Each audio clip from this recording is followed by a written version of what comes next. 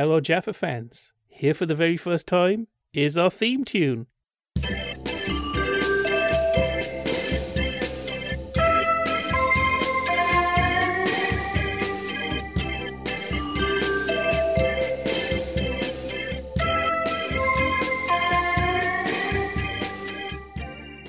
Hello, and welcome to another edition of Jaffa Cakes for Proust. I'm Gary, and everything that follows in the next hour or so is Tilt's fault. How so? Tilt, I am never watching anything that you recommend ever again. You didn't find it interesting? I didn't say I didn't find it interesting. What I said was... Well, there we go. Then we're fine. I didn't find it enjoyable. That wasn't the point. It wasn't meant to be enjoyed. It's meant to be studied. There was a point, I think it was maybe the second episode, where I thought, am I actually going to have to tell Tilt, like, we're just going to have to abandon this project because I'm not sitting through this anymore? But you did it. I did, yes, I did. And unbelievably, I mean, I don't know what powers of persuasion you've got, but you also managed to corral someone else. Ian Hepburn from The Sublime. How you doing? I'm still in therapy. Tilt, what are we talking about today? Today we're talking about 90s tele-fantasy production, can't really say hit, Virtual Murder. Now, a lot of people at the moment are sort of thinking, what's that? When they saw Virtual Murder in the title, they're thinking, was that weekend with Michael Aspel that was like sort of Cluedo? This is something that basically happened on BBC One in the summer of 1992 that nobody ever saw. I'm astonished that it stayed in the same slot throughout all 6 episodes, but it did. And what's the basic premise of this? The basic premise is that a professor of, is it psychiatry or psychology? He's a psychology professor. A brain teacher and his friend go around solving crimes by being a little bit too pretty and a little bit too pleased with themselves. And it's meant to be cultish. That's the thing. It is a deliberate attempt to make a cult TV series in the mold of The Avengers, Department S, The Saint et al. Well, it sounds like it's got all the right ingredients for a smash hit. What I'm also thinking of, perhaps, is that it needs a few recognisable star names. Lots of faces you can spot throughout each episode. Has it got them? Tons of them. Oh boy. Names you would not believe. In one case, accents you would not believe either. Oh, yes. So we've got a cult show which has got a foundation in successful shows of previous decades. We've got nice casting. We've got lots of people that we can recognise, so on. So surely this sounds like it's a guaranteed smash hit. This can't go wrong, can it? Well, here's the thing. Part of my reason for picking this, I watched it at the time, and my memory was that it was just kind of ho-hum. Generally, I don't want us to pick things that we know are really terrible that we're just going to stick the knife into. So I thought, well, we can just talk about, yes, this didn't quite work. A little bit like last time, we were talking about Zodiac. And we talk about Zodiac not working, but we're also talking about the little bits that just showed signs of a better show struggling to break out. So we sat down to watch Virtual Murder, and it was much worse than I remembered. But please do stop me if I start just being nasty about the show and doing anything that would spoil somebody's day. See, I've got no such compunction. I'm quite happy to be nasty about this show if it makes it easier for you. Oh, that's okay, you're a guest. Hang on, do I have to be not nasty about it? I think I'd probably best leave the room for the next hour in that case. Okay, so does it give you alarm bells when you discover that this is going out in the summertime? It's not exactly a vote of confidence in a show, is it, if it's going to go out middle of June rather than being your top Saturday night entertainment for October. But maybe that's a way of giving it a quiet launch and it could become a slow burner and develop a cult following and then so on. So who have we got in the main roles then? As John Cornelius, the guy in this guy-girl setup, Nicholas Clay, square-jawed, handsome, voice exactly like that of Colin Baker. I'm glad it's not just me that spotted that. Oh, he was very distracting. It's like the Matalan Colin Baker. It's really, really off-putting. He'd been in a 90s Zorro, which is definitely a good thing. Being in a 90s Zorro, definitely a credit, puts him alongside Andre the Giant, Roddy Piper, and Patsy Rowland. That was one hell of a triple threat match, let's be honest. I don't want to make it sound like any of the people involved are not good At least front of camera. I don't want to make it sound like I think any of them are not good at their jobs. And he's joined by Samantha Valentine, which is kind of one of those names you'd give to a knockoff Avengers girl, isn't it? Played by Kim Thompson. And she is almost like a Distaff Nicholas Clare. She's extremely good looking and posh. And I think this is the first problem. It's not that Nicholas Clare's bad or Kim Thompson's bad, but pick one. Okay, if one of these people is going to be pretty and posh and clever, then the other person has to have some personality kink that balances it out. There's two problems with the relationship with the two of them. And I don't think the writing helps it, but they are both playing it very arch. Clay, I mean, like you said with Colin Baker, it's not just the voice, it's the performance. It's pitched up to... Because his background was he was a stage actor, mainly did RADA, he was mainly a stage actor, he'd done some film and TV, but not a huge amount. And it feels like he's constantly playing for the back of the gallery, the back of the stalls. He's not pitching it as a TV performance. And because the two of them are on screen all the time, she's pitching to match him. And you end up with these two huge performances at the middle of this show, which really doesn't fit anything else. It's trying to be this really light tone. And in the middle of it, you've got basically the equivalent of Brian Blessed bellowing in your face for 50 minutes. The other problem with it is that, and we'll talk a bit more about the episode specifically later on, but the pilot was shown last. And the pilot sets up the relationship that JC and Sam have. You see her breaking into his flat. They talk about they're still quite early on in their relationship because she makes a joke about, isn't it about time I got a key yet? He's not yet. And she doesn't know everything about him. And you see the room that you keep seeing him, which is, it turns out is the penthouse of some hotel where she lives, that you see throughout the rest of the series with no explanation of what it is, where he's sitting playing the piano. It's her room. And then you see that for the first time in the explanation of what it is and how moneyed she is. And all of that is dumped at the end of the show. So you've got 5 episodes where you sort of cannot get a handle on who these two people are and how they know each other and how they're a couple and what the relationship is. And then all of that is explained at the very end of the series. And by that point, you just don't care, to be honest. Frankly, it could have been 2 people off the street and it would have made that much difference. Going back to the performances, I think it's an indicator of one of the problems of television fantasy is, as we talked about last week in Zodiac, this idea, this certain mindset that you sometimes came up against, particularly in the 80s and 90s with telefantasy fans. This idea that you have to be clever to get fantasy. You have to be clever to watch the Avengers. The high quality stuff was coming from ITC, and that stable, that style. That tendency to take it all a little bit too seriously. That's one mindset. On the other hand, you have the actors go, I'm going to do one of these fantasy things, so it's just going to have fun and just, chew the scenery. Marvellous! And I think there's that. It's not taking it seriously enough. So and I think that throughout this, the actors are just having a laugh, but having maybe more fun than the audience.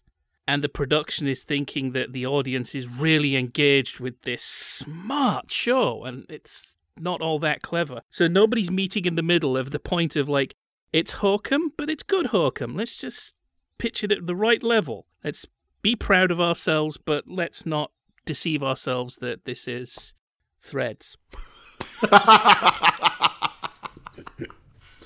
Well, okay, so there was a little bit of an issue with the first As Transmitted episode. Because Till, you'd said previously on the show that any time in... I suppose you'd say this probably applies to film as well as television. Anytime you get a situation where somebody is supposed to be in disguise, it never really works. You can never really quite pull it off. And like that Columbo with Patrick McGoohan, I mean, I know there's more than one, but obviously you know the one, I mean, where he's like, whatever. I mean, you know it's him, so obviously, so it's not really having the desired effect.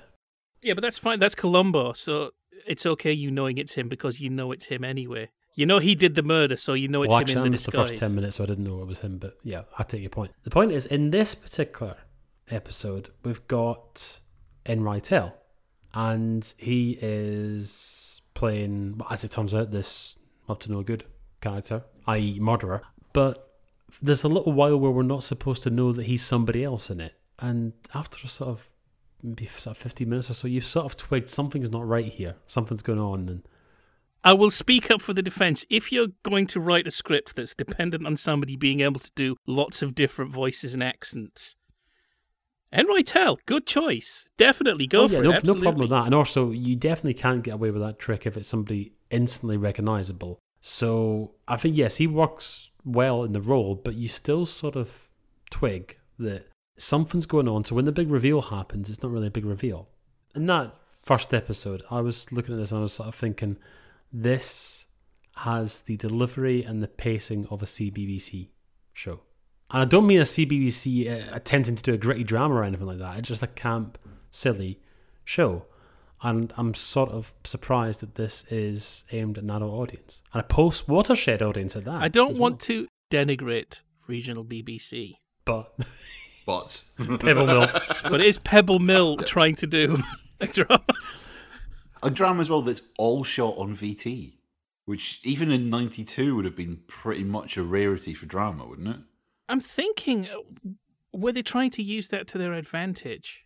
Right, let's just move on to a completely different topic. I'm going to work back to Virtual Murder. I was thinking about Batman the other day, and I was listening to some dance music of a certain age, and I was thinking that it was kind of a shame with those Tim Burton movies. They were really a bit too late, doing that whole gothy thing in the 89, 92. That's not the time to be doing gothy stuff. And I thought it's kind of a shame that there wasn't a Batman movie in which Gotham was a degroovy global village. And I thought, actually, that could have been the Schumacher movies, but it didn't work. And one of the reasons it didn't work was Schumacher seemed to have, or whoever his cinematographer was, there was this case of, right, so this is going to be kind of unreal and a bit dreamlike. This is not going to be realistic, so what are we going to do? Tell you what, stick a coloured gel in front of the light. Job done! And there's a lot of that in Virtual Murder. This is not your normal drama. Because there's a red light being shone on Richard Todd, so there you go. I thought that was just the glow of Matthew Waterhouse's talent educating him. I was thinking when I saw Richard Todd, I was thinking, well, hey, business is about to pick up because, of course, we'd only just seen Number One Gun recently, so I had completely the wrong idea about how it was going to turn out. But by episode 2, I'm sort of thinking, okay, this isn't really going to improve, is it? I think I actually said that to you at the time, didn't I? I actually thought Richard Todd was kind of going for it. I thought Richard Todd wasn't doing a bad job. If everybody had followed him a little bit, because his overacting was pitched in a nice place. He was a caricature, but he wasn't winking to the camera. He wasn't just like, overacting here, hey? It's all a big party. He was playing it straight but silly at the same time. Everybody could have gotten to the zone he was in. Things would have been so different. To be fair to the show, and God knows that's probably not a phrase I'm going to use very often over the course of this podcast, but to be fair to Virtual Murder, there are a few performances in it that are actually quite likeable. Richard Todd is very good. Tony Robinson in his episode is surprisingly likeable given what the part requires him to be and to do. He's actually quite a fun and light and gets the tone of what the episode should be. Sells it far better than anyone else does in that show. And Bernard Horsfall in his couple of scenes in Torch for Silverado is phenomenal. But, it's Bernard Horsfall, you'd expect him to be brilliant. But he is just on a different plane to everybody else. The scene of him and Nicholas Clay together, you're sitting there with it. I was like clenched fist in my mouth at this sort of difference in quality of performance. He is having fun, but selling the character, whereas pseudo Colin Baker is barking at him. And it's so jarring. But there are little bits in it that are really fine. It's just none of it gels with the rest of the show. I want to flip back actually to episode 1. And this being the first episode, the solution at the end is like, who has done this thing? It's somebody who's got an animus against me that we've never heard of before. Yeah, it's his arch villain. It's his Joker, but, by the way, we're only going to tell you 2 minutes before the end. Oh, right, thanks. It would be equivalent of Moriarty appearing in the final page of Reichenbach and just going, it's me! Who the hell are you? That's what they're pitching it as well. There's this kind of build-up of, he is Cornelius' arch nemesis, this man that he's put away before, he's out for a bit. There's no sell of that at all. And even we find out his motivation simply when Cornelius remembers it. It's not seeded. with some truly terrible flashback wigs as well. Oh, yeah. That's actually one thing we should definitely point out as well. Talking about the regional production, I'm trying not to insult Pebble Mill, but the production standards and the design work on Virtual Murder from minute one is bog awful. I don't know if they had budgetary issues or if it's because they did a Neverwhere and were lighting for film and shot on VT or whatever, but everything looks... Because this is all VT, isn't it? As we keep on mentioning Pebble Mill, I'm sort of thinking now, could they not have had a rule where if Pebble Mill was going to make a drama, then it actually has to be the Pebble Mill presenters who appear in it? All of them. So episode 1, the villain is Alan Titchmarsh. Episode 2, Ross King. And this nearly comes true because Judy Spires appears, doesn't she? Yeah. She does, yes. Well, so there you go. It's close. I don't want to run down VT as a medium for drama because it works for some things. It's intimate and it's immediate. But if you're going for something unreal, and kind of mainstream, it's not a good choice here. Maybe they should have waited for a few years. It seems to have been primarily so they could do wacky transitions, top of the pop style transitions between scenes. That seems to be the only reason it's on VT, so they can make use of like Quantel or whatever they were using to do those It makes wipes. the day-to-day look subtle. It really does. There's a couple. There's one in the pilot / last episode where you sort of watch and go, God, kids' TV would look at that and go, pfft. There's one of the ones in the coffin episode, the vampire episode, where they do a transition out of a coffin, and it's just like 50 pence local regional telly on the Freeview multiplex, so they stick it in the arse end of nowhere and give it away for top slice and the license fee. That kind of channel, like that's Manchester. It sounds terrible to say, but by God, it really is that grim. That's the kind of, oh look, we've got a button that does a fantastic page wipe. Let's use that. And they've built a drama around this. I've got to check now. That's Manchester. They don't have like anything like that, do they? They can't afford it, to be honest. They've only got 2 cameras. But I think I'm sure we mentioned before about how I accidentally, because I managed to tune into 6 TV Southampton. This is like 10 years ago. Oh, And- are we going there? Well, I think we should. Well, if we're going into the realms of terrible British telly fantasy, the 6 TV is responsible for one of the worst of all time. The Adventures of Stephen Brown. I don't know anything about this, right? But I'm told that there's some low-power Southampton TV stations. So eventually, I get the screwdriver out and I start fiddling around with the RF dial. And eventually, I managed to find reception of something that I don't recognise. And I think at the time, they were showing one of those, is it JML or JMB, whatever it is, one of those infomercials. Right, so I'll leave the room for a few minutes, I come back, and there's like some bloke who looks like he's doing a copycat's impersonation of Tom Baker, and he's running around in a boiler room or something like this, and I'm thinking, what's happened? Has somebody changed the channel? I really hope they haven't. I hope this is actually a drama on that local TV station that just tuned in, and it was. That's exactly what local TV stations should be doing. I don't care if the production values are not really happening, and you go, guys. That's fine. DIY. Reach beyond your grasp. Virtual Murder has no such excuses. I know that my memory plays tricks, but my memory is that there was nobody else in that scene. That was just him running around, talking. Very possibly. That would be The Adventures of Stephen Brown, which is available to find on YouTube if you look for it. We had a long-running joke about it on the Thumbcast, and it is... I'm trying to be very charitable because it's basically a fan film. It's a bunch of student filmmakers who got a slot on 6TV in Southampton and in Oxford as well, strangely, and we're producing this. But it's pretty grim. It also got a massive Ofcom warning. Because the pre-Watershed, it showed someone being stabbed pretty heavily and with blood and everything. And it's like, how did none of this get through? Like a proper sort of Nightmare on Elm Street style slasher movie. I think I find it fascinating. I'm glad it exists because it's not something you would have imagined exists. And it's the kind of thing that makes me have dark moments about this stupid podcast where we watch other people creating things and go, not good enough, really, is it? Oh, God, like, that's such hard work. But we're nice about it. Yeah, but what's your podcast about? It's what all podcasts are about. It's about popular culture. It's about me watching television, expecting people to give me credit for being a really good television watcher. Yeah, put that on my CV. That's a transferable skill. Wow!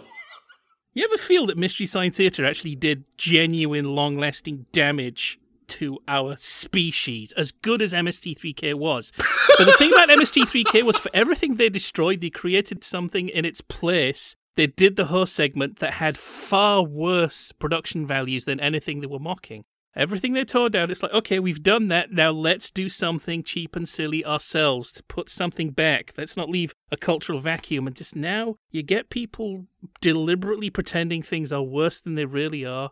Time Chasers is actually a pretty good movie. So anyway, episode 2, To Hell and Back, contains a little clue of something that could have saved it. There's a character called Helen Bark, played by Natasha Pine.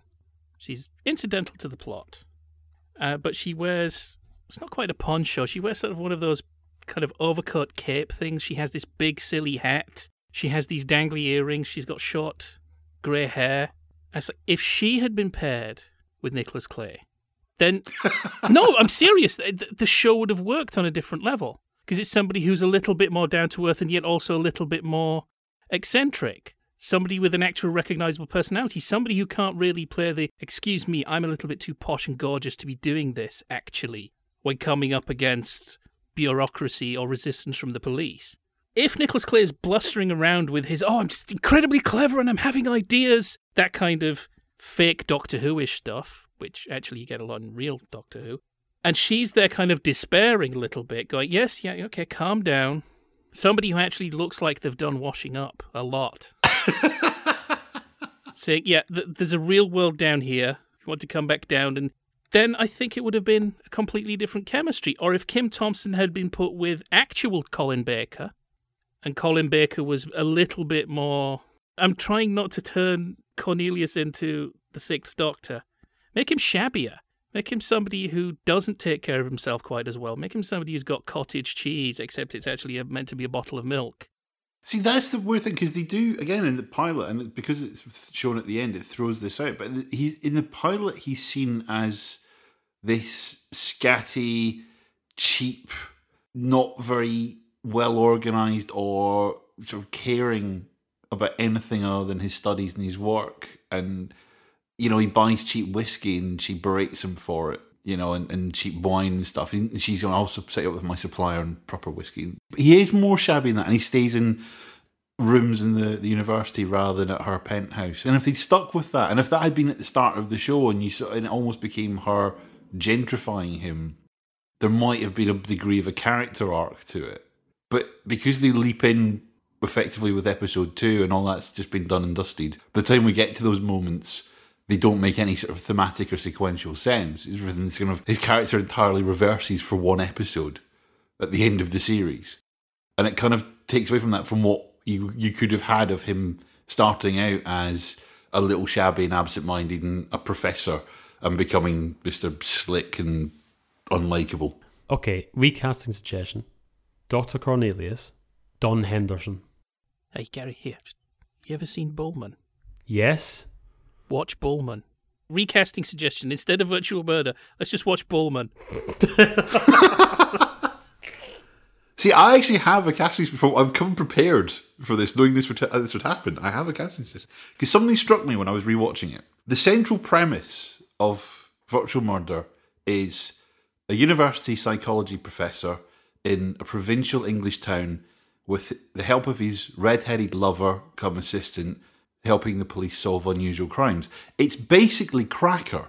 It is the core story of Cracker. It's just done in a really cack-handed way and look like the Avengers. So replace Nicholas Clay with Robbie Coltrane. You have a very different dynamic then, because you can have the really posh Kim Thompson being really posh, and you've got gruff Glaswegian fat bloke playing off of that, and he's got a nice light. I mean, we know Coltrane can do comedy really well. He would probably sell the comedic moments a lot more than Clay does. You'd have a very different dynamic around the university and the relationship with Sam and relationship with Cadogan. I actually genuinely think it would have made a far better show, because you'd have a very different tone to the performance in terms of the wit and the comedy behind it. I can see this, yes. Yeah, I can sort of picture this. It does ruin Cracker, though. There's another word that leapt out at me in that description, which I think is a problem. Lover. Sex is a problem. It's like somebody said, well, people liked the Avengers because of the will they want their thing, but hey, it's the 90s, so obviously they do. All the time, there's this Mary Sue-ishness about the whole thing. And then at the end, it's like, and then they had terrific sex. It kind of feels like that whole bit is informed by someone who watched an episode of Heart to Heart and just thought that's what these kind of dramas should be. Which is itself ripped off Paul Temple. Exactly, but it's two people just shagging repeatedly for 45 minutes and occasionally solving murders.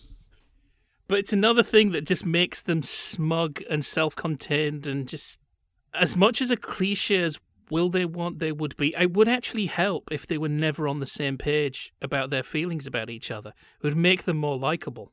I was very surprised. I was having a look at the people behind the scenes, and they're all like born in the 30s. My initial thought, when I did this, I thought, oh, this will be a chance to give a kicking to Generation X geeks, because that's what I like to do. But no, I thought this looked like the kind of thing that had been made by people who'd grown up watching fantasy shows and only knew about fantasy shows. They'd learned to act or they'd learned to write by only watching fantasy shows. So I was quite surprised that it was the work of people who were old enough to know better. Although in the case of one of the creators, his background was working on some genre stuff. Brian Degas had written Barbarella, didn't he? Or co-wrote Barbarella. Yes, film. And Diabolic. Yeah. And he'd also been working on some of the ITC stuff in the 60s. So that was his background. I kind of get the feeling he was brought in to do that. The way they brought in Brian Clements to do Bugs because they thought, well, this could be the new Professionals. They brought in him to do this because they knew he could write that kind of But it ended up being like the new Professionals. Well, yes. But, you know, he could write stuff like The Saint and so on. He'd done all those kind of shows, so they could get him to do that kind of plotting. Well, you say plotting. That kind of formatting for a story. Well, Philip Martin writes the first episode that aired, the one about the paintings all being melted. And, you know, Philip Martin's background is, as well as having written for stuff like Doctor Who, is doing incredibly meta stuff like Gangsters.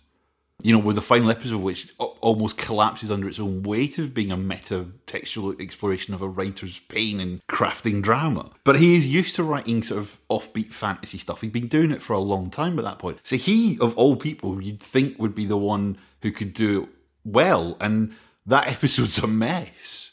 And I think that's one of the problems with Virtual Murder, is that it feels at times like they're writing with the presumption that everyone will watch this, or will have seen The Avengers, or will have seen The Prisoner, or will have seen that kind of sort of wacky show. But they haven't. You know, The Avengers hadn't been on British TV for God knows how long at that point. The Prisoner had only just been repeated as part of one episode of TV Heaven, I think very close to the start of Virtual Murder. So that kind of 60s sensibility of slightly quirky TV show wasn't there. There wasn't the precedent. And the import stuff that had been coming in was pap like Airwolf. There wasn't a lot of really good shows coming across the Atlantic. It's so close to finding its moment, though, because there was that little point when old TV was cool in a slightly dance-inspired way. And I mean, thinking like Time Warp Television era of Bravo, it felt like you were actually part of a reasonably cool, slightly acid movement to be watching this stuff. But I don't know enough to actually point a finger at why this failed, but somebody somewhere in the chain, either everybody or one person who took one decision, they're just not hip enough to pull this show off. And I don't like being all about the cool kids sneering at the uncool kids, but there's something in there. It's like, no, you really need to go to a club and have a look at what it looks like, and then take that back to your television drama. There's the famous quote about Virtual Murder, which is cited on the Wikipedia, but it was Lynn Truss, when she was reviewing television for the Times in '92, described Virtual Murder as something like, I think it was The Avengers written by someone who'd only ever heard about it once but never watched it, or something like that. And that's the perfect description. It kind of feels like a show where they've been given up, we want you to do a quirky detective series that's to be a little bit hip and a little bit trendy, and it's going to be about VR and going to be sexy, and it should be like The Avengers. And it's like, well, okay, how do you fit all of that into 45 minutes in Birmingham? And I don't mean that disparaging about Birmingham, but it's obviously been done this is fulfilling a regional TV brief. It's fulfilling a quota for getting something out into the nations and regions. And it's just not working. It feels like a setup that's not geared to produce that kind of television. and what they produce doesn't work on any level. The production design, the quality of it, the casting, the writing, the direction, everything about it fails. And maybe it's because it was done at Pebble Mill, it was away from TVC, it was away from London, and it was away from the sort of the drama head's eyes, that it kind of fell under the radar. And it might be, as Gary said at the start of this, it's aired in the summer because they kind of got it and watched it and went, this is what we've ended up with. It's made in Birmingham by people who want to be in London. I think if it was made by somebody in Birmingham who was excited by Birmingham, excited by the possibilities of the Midlands, because it doesn't really boast about being from the Midlands. But then again, maybe you'd have to show people who weren't white. Yeah. Yeah, sorry, that sounded a bit Tumblr of me. And again, referencing Philip Martin. Philip Martin obviously wrote Gangsters, and the first series of Gangsters is about the sort of ethnic mix in Birmingham in the West Midlands. Colin McFarlane's in one episode. There's the lad that plays Cadogan's assistant, whose name escapes me. Jude Akawukudi, I think it is. My pronunciation is going to be terrible, I apologise. And I think that is it. There's not a lot of ethnic actors. There's one episode that, the fact that John Pertwee won, that does for the Chinese what the Green Death did for the Welsh. And we should get to that one pretty soon, because that's an astonishingly tone-deaf piece of television on every level. It's not quite as bad as that new Avengers episode, is it? I think it's possibly worse. It's genuinely offensive on so many planes. Yeah, so let's get on to episode 4. Let's skip episode 3, except to say that maggots, you actually have to be dead for quite a while. That plot wouldn't work. I just want to point one thing out about episode 3. Episode 3 is the one where we watched it at the same time, and then I said to you at the end of it, what happened there? I actually didn't really know what had happened at any point. So who were the victims? It sounded like it was like a couple of people who were in the newspaper or something that we didn't actually see. That is actually one problem that I think all the episodes have, Gary, is that a lot of the time Virtual Murder feels like it's actually missing the third act. There's always a resolution problem, and every episode the resolution doesn't pay off. The fourth episode, A Torch for Silverado, that we're about to talk about, is catastrophically bad in that respect, but all of them have an issue where the final resolution either doesn't make sense or it's actually not even dealt with. Things just happen, and then the story stops. Was this series the subject of a competition on Blue Peter? Where they've written the first half an hour and then they say, right, come on then, budding writers, you give us the last 20 minutes and there you go. But they never actually got a script editor in to weave the two bits together, and so off they went. It's actually series 3 of What's Your Story with Sylvester McCoy. Okay, at least episode 4 was hypnotic in a way. There was one bit that worked. It was like, right, if you're going to try and make something that's quirky and visually kinky, there's an idea. There's the burned out club, bomb's gone off, and there's a little girl dressed as a fairy just playing in the wreckage. Right, okay, there's a reason for her being there. That's fine, she's there with her mother or she lives nearby. Dressed as a fairy because she's about 6 years old, that's fine. There's just a place for her to play, there's just a place where there's a lot of space, so she's just messing around.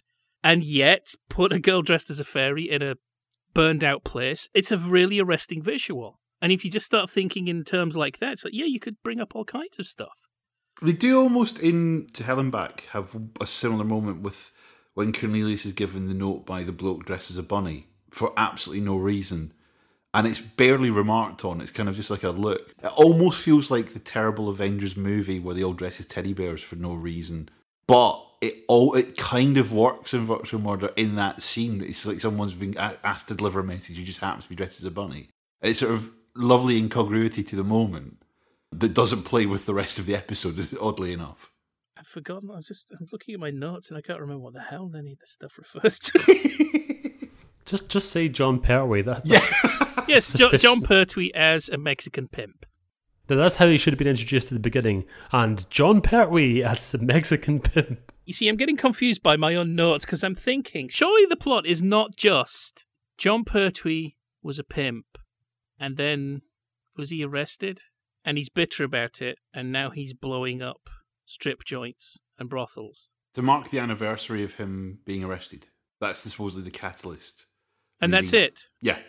And they don't really explain why, since he was arrested for prostitution and running a brothel, why he is now working as a chef in an Italian restaurant. They never really explain that. It's other than just he's there. And his handwriting on the menus. Because he's also leaving Riddler-type clues.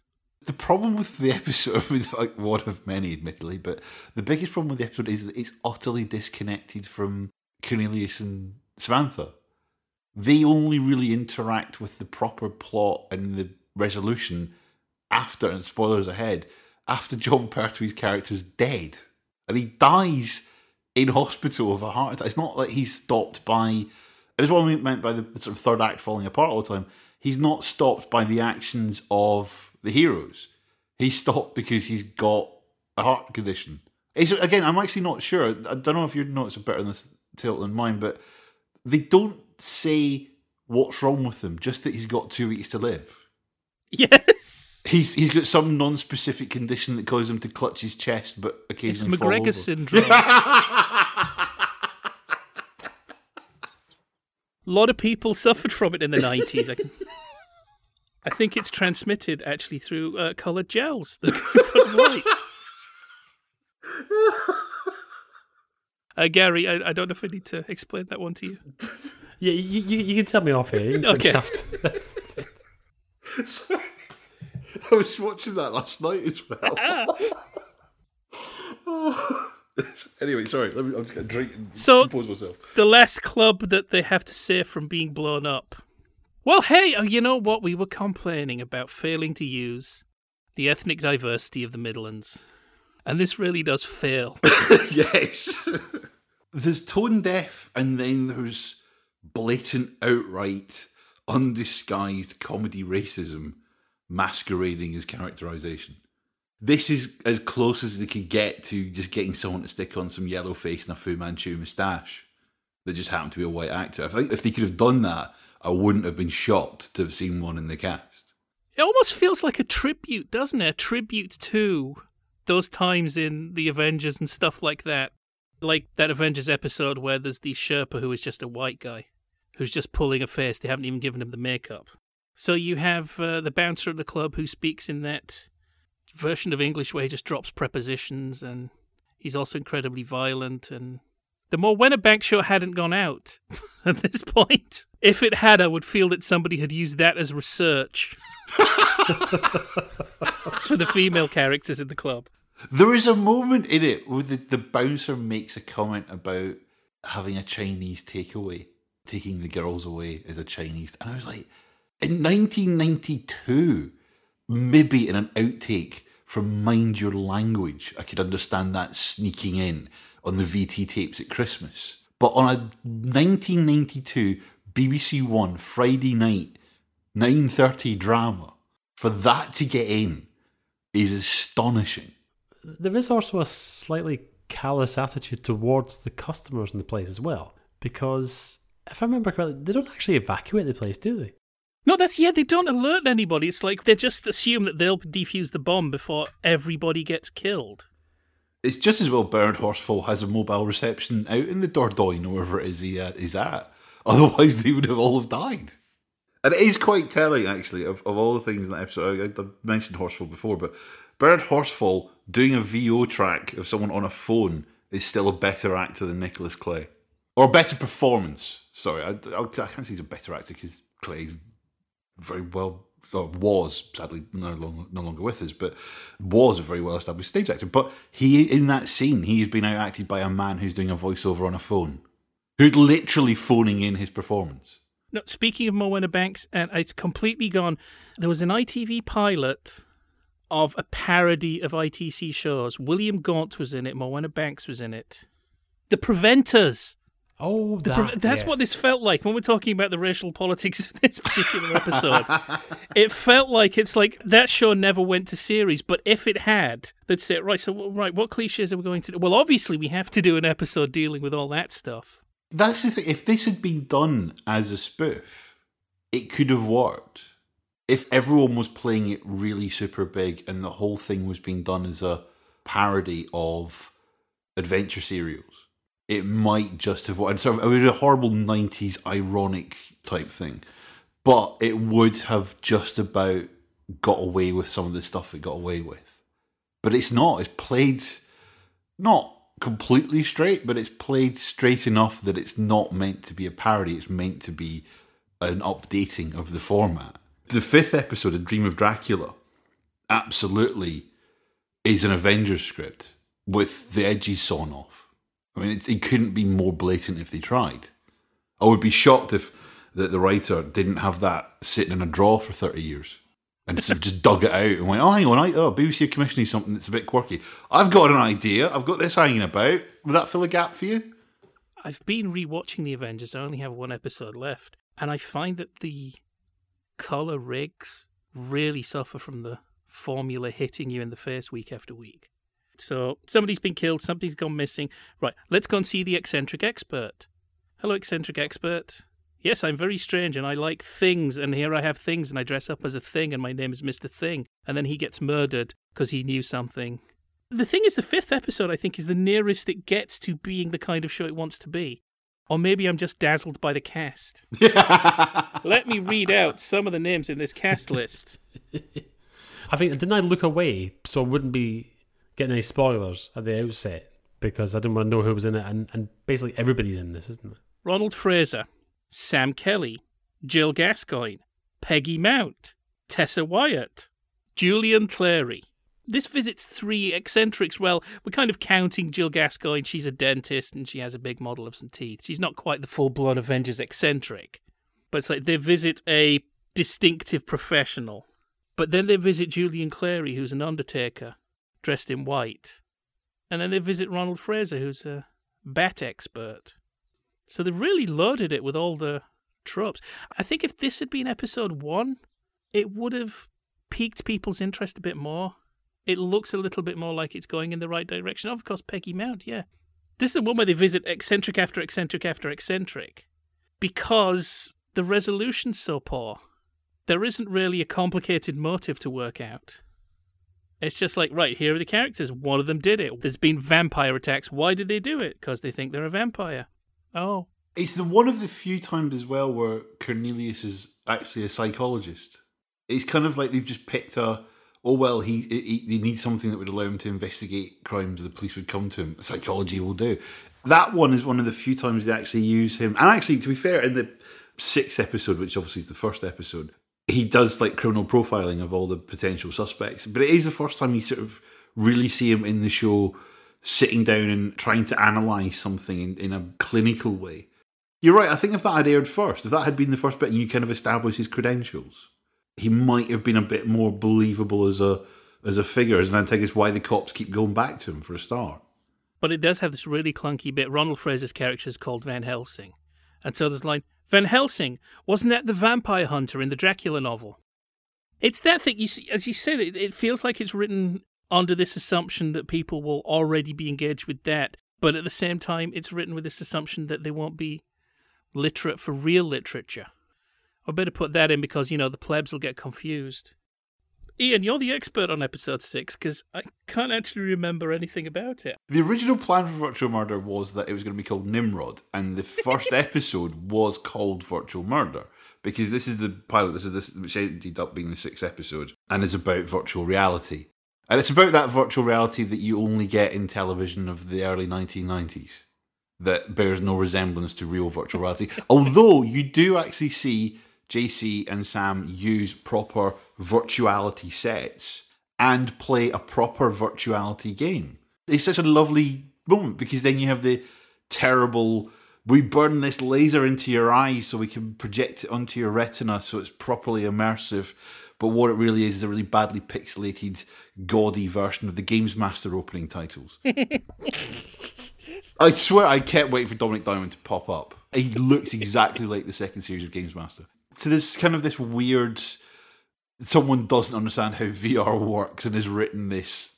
And because it's the pilot, about 50% of the episode is spent setting up the character relationships. So Cornelius and Sam, Cornelius and Alan David, who we've not mentioned at all, actually doing this, who is one of the few bright sparks in this show. And also, it presents the first meeting of Cornelius and Cadogan, which is a slight problem because Cadogan's been using him for the previous 5 episodes as his liaison.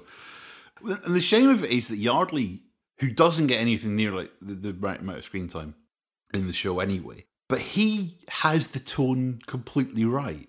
Given he'd not long come off of Howard's Way at that point as well. And it's a complete flip from Ken Masters. But it's quite frothy and funny, and he's bumbling, but he's still not completely incompetent. He's still a decent cop. It's just he's not as sharp and slick as the gruesome twosome. I really like him in it. I actually really enjoy watching Cadogan's bits, and especially when he turns out to be the closet train buff, and that helps solve the crime in the To Hell and Back episode. He knows about model railways, which fits with his character. And likewise, Alan David's character is this brilliant, blustering, cantankerous old sod who turns out to be a genius in graphology, and that helps solve the graphology issue in the John Pertwee episode. So it's kind of, they give those guys a couple of hero moments where they really are great, and if we could ditch the rest of the show, I'd be quite happy. The biggest problem with the Dreams and Magic episode is it ends up being called Dreams and Magic. I mean, what the hell does that even mean? The performances of everyone else, they haven't got a big name in it, but you've got lots of actors you'd recognise in 92, probably the most prominent one being Sean Pertwee, who disappears halfway through the episode for no apparent reason, and is also doing an accent that actually makes his dad's look convincing. Spin a globe, stick a pin in it, and there's a reasonable chance you'd hit where the accent's meant to be from at any given moment. Yeah, one thing I haven't mentioned really is the number of faces throughout the series. So episode 1, we've got Brian Guaspari and Helen Lederer, Bernard Bresslaw. Episode 2, we mentioned Richard Todd, Anita Carey. I thought they'd do more with her, and they didn't. Maybe they're just not as big a fans of Didn't Know You Cared. She's just there, and then she's not. Episode 3, because Tony Robinson and Howell Bennett, Debbie Arnold, Dora Bryan, and Judy Spires. John Bluthal in Torch to Silverado. We kind of got distracted by John Pertwee and Bernard Horsfall. It's very anticlimactic, the cast list of the 6th episode. Well, this is the problem with it. It was clearly shot as a pilot because everything looks different, the hair's different, the sets are different. It would be like taking the first episode of a season of Taggart where you introduce the new detective and then airing that last and wondering who the hell this bloke is hanging about Mary Hill for the last 5 episodes. Oh, that's who he is. Nice there to tell are us, often you know? men hanging around Mary Hill, there aren't there? So it's... There is, to be fair, yeah. I mean, it's a very weak pilot, but it's one of those things where it's symptomatic of the show where so much of what you need to make sense of the relationships and the characters is in that, and that's an afterthought in terms of scheduling. They obviously wanted to start with a strong episode, although they don't really. But by not starting with the actual episode that it sets everything up, you end up with a show where nothing makes sense for a long time. And by the time you get to the point where it is all explained, it completely overwrites everything else that's gone in the previous 5 episodes. And it just feels like it's really slapdash and like, we'll just stick 6 episodes out, it doesn't matter what order they're in, what it genuinely does. Do you think they were sort of thinking, well, look, obviously there's going to be a second series. There's going to be half a dozen series of this at least, so does it really matter when we introduce who the hell they are? The thing with this is we've said on the show, and you said at the start, Gary, like nobody watched this, and it was out in the summer of 92, but it started with about 6.5 million viewing figures, and it tailed off, and it's still getting 5 for the final couple of episodes. Now, if you offered someone 5 million for a Friday night quirky new crime drama in the summer now, they'd chop your hand off. They'd be saying, oh, blimey, look at this. We can do things as good as Netflix after all. Way, hey. And Mark Lawson be raving about it. And it's true enough. And wasn't this around about the time when, wasn't that fella ex-BBC and then he was ITV and he made some comment about how if a drama gets less than 10 million viewers, it's a failure? Sorry, I was too busy looking up if there were any productions called Murder.com. I was trying to think what this show would have been called if it started a few years later. Well, I was actually going to suggest, because I have a list of all the other shows that were made in the 1990s, as we're talking about sort of the state of telefantasy. Of course, in 1998, you had Linda LaPlante's Killer Net, which I suspect would have been Virtual Murder if it was made 5 years later. Was there also a Killer AOL? As part of the research for this and looking at sort of the wider telefantasy of the 90s, I actually watched a couple of episodes of Invasion Earth, or rewatched Invasion Earth, because we did a long-running hatred of it on a podcast we used to do a while ago. But at the end of that, it had the URL for the Invasion Earth webpage on Beeb.com, which was very heavily promoted at the end of the episode. It was incredible. I'd forgotten Beeb.com even existed. So, yes, the 90s television fantasy crisis. Is Virtual Murder indicative of it, or did it even start it all? Was it really just a case of people sitting around waiting for Doctor Who to come back and complaining at everything that wasn't Doctor Who? There was some terrible stuff just papped out for no reason. But there is some actually stuff really good that I'd forgotten about. In 92, for instance, which is the year Virtual Murder aired, you have Moon and Sun at the start of the year, which is a slog. It takes all the worst aspects of Triangle and applies them to the format of Lovejoy, but with psychics. Well, we did Zodiac last time, which had this whole thing of, well, we know he didn't do it because he's a Pisces. And Moon and Sun does exactly the same, but with a computer to work out the chart. Poor John Michie. I'm sure he doesn't mention this in his CV these days. Millicent Martin, who didn't work in the UK again, she cleared off to America to go and be in The Young and the Restless, or Friends of Our Lives, or whatever they're called, one of those American soaps. Daphne's mother in Frasier. She was, yeah, but she did this. I think this was pretty much her last major TV role in the UK before she just disappeared and refused to come and work here. I can't think why after watching Moon and Sun. In 92, you've got Moon and Sun, you've got Virtual Murder, you've got The Cloning of Joanna May on ITV, which was sort of sci-fi in name only. You've got the remake of The Tomorrow People on ITV, which was actually genuinely quite good.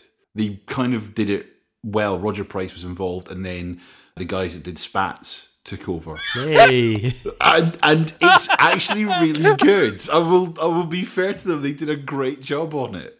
It's been such a long time since we talked about Spats. I thought you'd appreciate a Spats reference. The other big thing you had in 92, and I think this is possibly the big problem with the decade of all the things that happened that year, is 92 you have Ghostwatch. And Ghostwatch really kind of... It because of the brouhaha around it, you didn't see a lot of genre TV coming out in the immediate wake of it. It was no kind of, oh, well, let's do... I mean, 93, there's virtually nothing. Goodnight Sweetheart's pretty much the only thing that appears. And it's kind of like the decks get cleared because no one wants to do anything that might be seen as cult or weird or spooky or anything like that. But at the same time, you've got, over the next sort of year, Babylon 5 starting and the X-Files starting and all the American imports starting to come in at Sequest that have money behind them. They look good and they're not the schlock of Street Hawk or, you know, Buck Rogers. They're all a bit more glossy and shiny and look Hollywood. And that kind of seems to be the point when British productions really tail off. You don't get a lot being made in the wake of those shows coming over here. So Ghostwatch kind of feels like a stop. And then after that, folk took a break. Oh, we don't want to do anything else on the wake of this because all the brouhaha it caused. At which point the Americans come and park their tanks on the lawn and nobody does anything for a couple of years. And then we end up with Space Precinct, so it all falls apart after that. What year was Crime Traveller? Crime Traveller was the year of hell. It was 1997. You had Crime Traveller and The Vanishing Man in 97, which was Neil Morrissey doing The Invisible Man. I don't even remember that. It was Anthony Horowitz that was responsible for it. If you can imagine basically him playing Rocky from Boone as the Invisible Man, helping fight crime for Elizabeth Carling out of Goodnight Sweetheart. That's basically the plot of Vanishing Man. This sounds amazing. I've got to see this. But you also, opposite that you have the sort of natural successor to Virtual Murder, which is Jonathan Creek. That started in 97. And it's amazing to look at Virtual Murder and Jonathan Creek, and there's a lot of similarities in the format. It's just the tone, the production, the cast, the acting, the writing, everything else is different. But the format isn't a million miles away from what they did with Virtual Murder. It took them 4 years to kind of clear the dirt out the way and let them have another run at it. I watched Crime Traveller. Why are you whispering that? The weird thing is that I'm surprised at the hate it gets, not because it was too good for the hate it gets. I'm surprised anybody feels that strongly about it in any way. It's like, and Crime Traveller, that was a show. That's about as much as I could say about it. Are there people who really like Crime Traveller? I know of one. Genuinely, a friend of mine who was delighted that it came out on DVD and pre-ordered it Nicholas Hanlon, if you're listening, I mean you. There's no escape. I remembered Virtual Murder being ho-hum. So Jonathan Creek is the inheritor of Virtual Murder in another way, and I suppose Crime Traveller is probably the inheritor of The Mantle in another way. Yeah. Well, yeah, I suppose it is, yeah. Because they're trying to do the sexy detective relationship with him out of EastEnders and her out of Red Dwarf, Chloe Annette. And also, Crime Traveller is responsible for, I don't know if you're SFX magazine, famously, they had a segment in the thing in the magazine called "Isn't It Time You Gave X Another Chance?" where it was insert a much maligned film, television, whatever in there. Facing page on the right as you open the mag.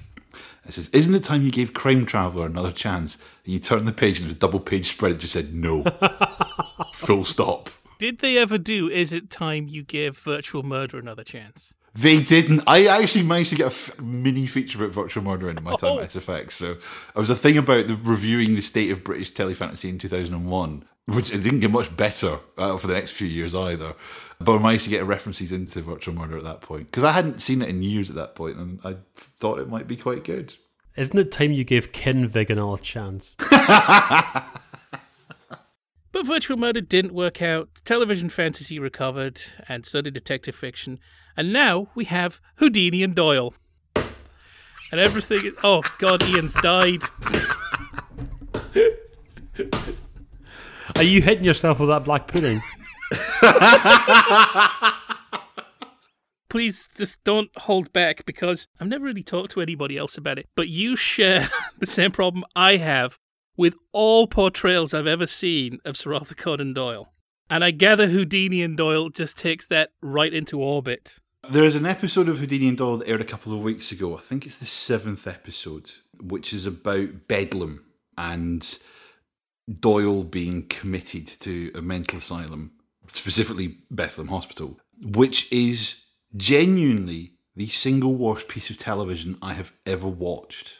And I don't say that lightly. There is literally nothing about it that is in any way good, except for one thing, which is Ewan Bremner appearing in it. And he's only in it for a couple of scenes.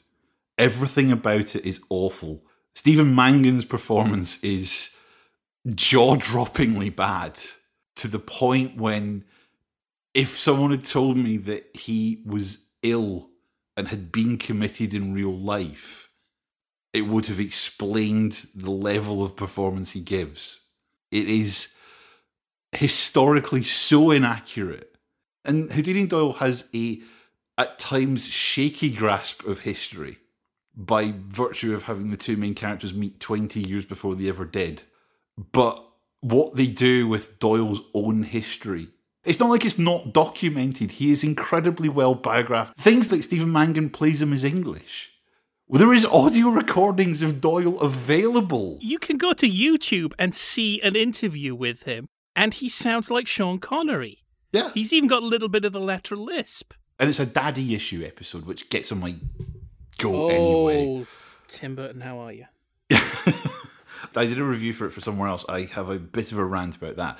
But the biggest problem with it is it's built around this premise of Doyle's childhood home being sold. And his childhood home is in London. And I was like, this is so little bearing on reality by this point that it's not even worth dealing with. And then it's about how he was hated his father because his father was jealous of him, and he was committed when Doyle was a child, and that ruined Doyle's childhood. Doyle's father was committed to asylum in Montrose, not Bedlam, because he suffered from alcoholism and depression. But Doyle himself signed the papers when he was 21, not when Doyle was 5, which is what you see in the show. It's not even just taking liberties, it's just genuinely ignoring reality to tell a story that, because it's people who write for things like House and CSI and American procedurals, they only know how to write a certain way, and they've grafted that onto the character of Doyle to make him, let's make Doyle Sherlock Holmes, but we'll make him English. There's no other way to explain it. An episode the week before as well, which I've got real problems with, which is actually the best episode of the series as well, which is boring. It's actually really good, apart from one thing, which is they make Arthur Conan Doyle a massive racist. And given that Doyle was a human rights campaigner who highlighted the racial abuse in the Congo and actually changed global perception of it and got Belgium to change their entire policy to the Congo, which has happened contemporaneously with when the show is set in real life, it's taking not just a liberty, it's genuinely insulting the man's family. And I kind of came away from it thinking, if you want to make a character the blustering comedy racist, let's do it with the Englishman. One, he's non-English, he's Scottish. And two, he was an anti-racism campaigner before there was such a thing. Whereas Houdini was notoriously racist in real life. You could play that story. It does make Virtual Murder look like the Avengers. There's kind of a point I was leading to, which was, so we had the big fantasy problem in the 90s, but now everything is a genre show, really. Everything is done in story arcs and character arcs, and you've just got to keep watching, and you're meant to sit and watch them like one after the other. Box set shows. Everything's being done like that, and can we have another Fantasy Crisis, please? Houdini and Doyle strike the death blow that Virtual Murder can be argued to have struck in 1992. The thing with the Fantasy Crisis of the 90s, because you had all these American shows coming over that looked their money, no one wanted to make shows that looked cheap. So they just wouldn't make shows unless they could sell them as something else. It wasn't genre drama. It was a drama that occasionally might sneak in some sci-fi references into. Great example being The Last Train, Matthew Graham's post-apocalyptic thing about what happens to Britain if the world was devastated by an asteroid striking it, which is set in Sheffield as a sort of nod to Threads. But it's a relationship drama that just happens to be set at the end of the world. It's not a post-apocalyptic story. You've Invasion Earth, which is... I don't even know why you describe Invasion Earth, to be honest. Bugs, which was not a genre drama. It was an action series. It was a deliberately pitched as a sort of professionals and Dempsey Makepeace, that kind of detective show, not as a sci-fi show, despite it being genre all the way. Geek Hell was actually kind of a good time for me. It was interesting watching things go so horribly wrong. This is the big divide between me and Ian, because he likes 1996. I like 1997 because it all went wrong. Britpop just got rotten and burst. Sean Maguire. Yes, Sean Maguire with his little dreams and OK Computer. The elephant in the room, which we've kind of not mentioned, or very briefly mentioned, is the Doctor Who TV movie in 96. Because it's the point where the BBC kind of gives up for a long while in trying to do out-and-out sci-fi and like big family sci-fi at that. Invasion Earth is very much post-Watershed. It was originally meant to be written by Grant Morrison and then gets given to Jed Mercurio, who at that point had just done Cardiac Arrest. But it was BBC Scotland. BBC Scotland had a kind of a weird relationship with cult stuff at that time, because BBC Scotland at that time owned the rights to The Invisibles and were trying to make that as a TV show and just couldn't do it. And as part of that, they were looking at Grant doing Invasion Earth, and then it ended up with Jed. But they pitched that as a very much a sort of post-Watershed, gung-ho action series that happened to have aliens and stuff in it as well. But kind of Doctor Who's the point where it kind of falls apart. And Neverwhere as well that year. Neverwhere is a very odd example of it falling apart for the BBC entirely. And they don't really do it again, that kind of family genre stuff, until Gormenghast 4 years later. I do remember them making a big deal about that. It was all over the front of the Radio Times and what have you, didn't they? Because they treated it as a costume drama. And they threw everything at it like a costume drama, but it was a fantasy costume drama. And it bombed massively. But it was them trying to sort of slowly crawl their way back into that space that they'd left for a long time. Okay, so what is... Because I actually mentioned to tell that Virtual Murder has a rating on IMDb of 6.9 out of 10, which I was quite taken aback by. There are people who like it. When we were recording Pathfinders, we mentioned to Jeremy Phillips what we were doing, and he said, I love Virtual Murder, he just wasn't available for this recording. Andrew Pixley, the incredibly well-respected television historian, says there is a story to be told, a tragic story to be told about Virtual Murder not working out, and he thinks that it was what it wanted to be and was just badly scheduled. We're not reflective of everybody's opinion about this show. The possible comparison, as mentioned earlier, was Neverwhere, where you have a show that was designed to do one thing and then circumstance led it to being something entirely different that didn't land with its audience. And I do wonder, if Pixie thinks there's a story behind it, I do wonder occasionally if that is what happened, that it was meant to be field removed, or it was meant to be shot on film, or it was meant to look slightly differently, and at some point in the production something's happened. Because there's clearly been decisions taken to swap episode order and to do certain things in terms of the production anyway. So even just doing it at Pebble Mill, that obviously had a knock-on what we saw. I think there's other problems, fundamental problems behind it, but it may be, it's one of those things where, without knowing the history of the production, you don't know what led to the point we got to. The nearest comparison I could think of is, I don't know if you remember a show a few years ago, a BBC Three piloted called Foo Action, which was being made in Scotland for BBC Three. It was a drama around the same time as they did Being Human. And it starred Jamie Winston and Carl Weathers. It was being shot in Glasgow. The day before production was about to start, they pulled the plug on it.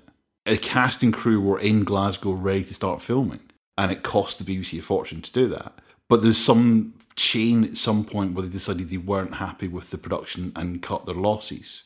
Whether something happened with Virtual Murder that was the other way around, where they got it and was like, we're stuck with this, I don't think we'll ever know without being able to go through the paperwork. But it does feel almost like something happened in the process of making a show, that you end up with a show that could have been something genuinely different and quirky and set a tone, and it just doesn't land because something's gone wrong somewhere. I think you're right. I think that there are shows like this where the backstory is probably more interesting than what ended up on the screen. And unfortunately, it's the shows which are successful are the ones that have books written about them. Perhaps there is a whole book to be written with a chapter for each show about shows that for whatever reason didn't take off, didn't work, or whatever it may be. But and maybe we'll come back to this topic at some point. Well, I get nostalgic for the days when some of the big outlets for fantasy stuff were desperately scrabbling around for something to talk about, and Dreamwatch is saying, there's a repeat showing of Not With a Whimper on UK Gold, because there's something somewhere with a fantasy element. But I'm a bad person. That just reminded me of subscribing to Law and Hardy magazine, and it would say, we think there was a frame missing from the repeat of Busybodies on BBC Two last night. Ian, thank you very much indeed for joining us. You are going to be back on the podcast airwaves, if airwaves have podcasts, because From the Sublime is returning, is it not? It is, yes. No, there'll be a brand new series of From the Sublime starting in June, to which I believe Gary is going to be contributing as well. And hopefully Till, if you would like to. If I can think of anything. Also, at the end of the month, we're going to be finally finishing the Sitcom Club's look at class in sitcom. We'll finally be tackling the ruling classes. We still haven't worked out all the shows that we have lined up for that. And if you like the new theme tune, that is by John Lane of A Journey of Giraffes. And if you'd like to buy a copy, it's on an EP called Making Things. You can get that by going to ajourneyofgiraffes.bandcamp.com. Yeah, well, there you have it. But in the meantime, if you've got anything for us at all, you can tweet us. We're on Twitter at Jaffas for Proust. You can find us on Facebook as well. Ian, where are you on Twitter? You can find me at From the Sublime, and you can find the podcast at FromTheSublime.com. And of course, you can find all the previous podcasts. You can find all the previous From the Sublimes, as well as all the previous Jaffa Cakes and Sitcom Clubs and everything else at podnose.com. In the meantime, chaps, you've been chaps. Goodbye. Goodbye. Thank you very much indeed to yourselves for listening to Jaffa Cakes for Proust.